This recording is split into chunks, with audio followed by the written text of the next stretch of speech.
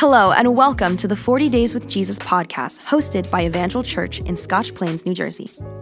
This podcast serves as the audio version of the digital devotional that we created. There is a link in the description if you'd like to download it and read along. Also, on Sunday mornings, we will be having companion sermons and life groups that will help to deepen your experience. You can discover all that and more by visiting us at www.evangelchurch.com. So let's prepare our hearts to sit at his feet.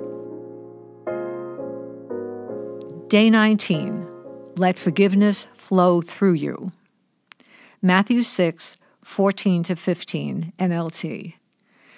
If you forgive those who sin against you, your heavenly Father will forgive you. But if you refuse to forgive others, your Father will not forgive your sins. Mark 11:25, NLT. But when you are praying, first forgive anyone you are holding a grudge against, so that your Father in heaven will forgive your sins too. Who are you not to forgive? I have already forgiven him. As I lay in bed thinking about how grievously I had been wronged, these words rang out clearly in my mind. Wow! Never before had I so undeniably heard God speaking to me. Truth be told, I didn't want to forgive this transgression. I was deeply hurt. My rights had been trampled on. Yet this was a voice I could not ignore. I felt convicted.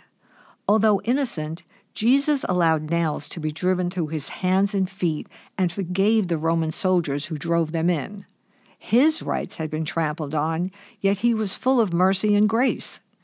And this spotless Lamb of God took upon himself all of our sins, suffering the punishment each of us deserves, so that those who accept him as Lord and Savior can live in eternal glory with God. I continually sin, and yet God, in his amazing mercy, continues to forgive me. How could I possibly refuse to forgive this transgression?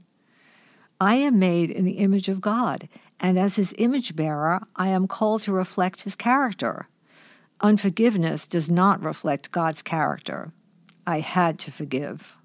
Was Jesus teaching us in the above passages that we have to earn God's forgiveness by forgiving others?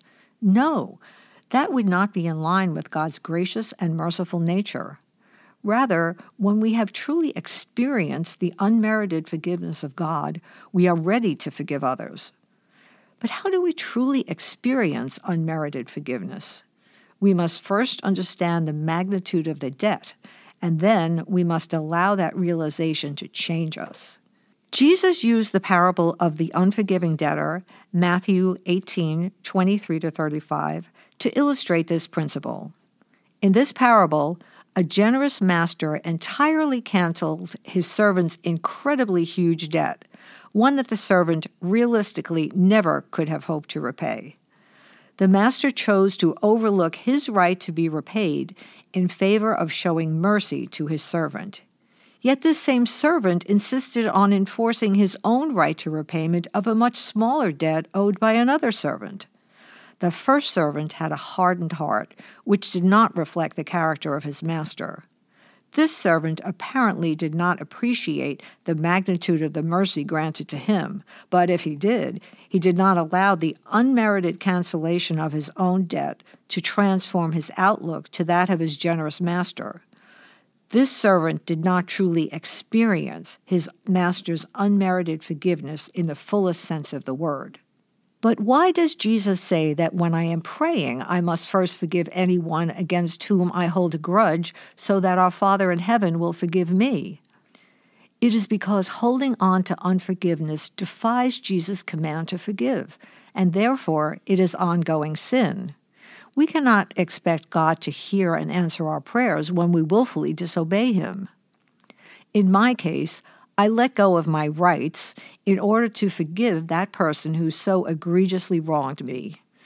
I became humble and unselfish and allowed Jesus to transform my mind so that I could reflect his character in this situation.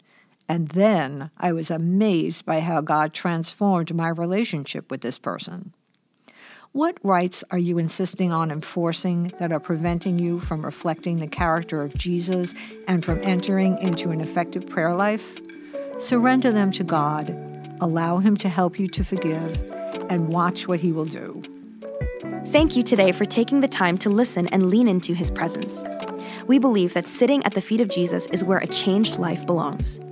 If you have any questions about what it means to follow Jesus, the devotional, or Evangel Church, you can email us at info@evangelchurch.com. Reach out to us on social media or discover more by visiting our website at www.evangelchurch.com. We look forward to sitting with you at the feet of Jesus tomorrow.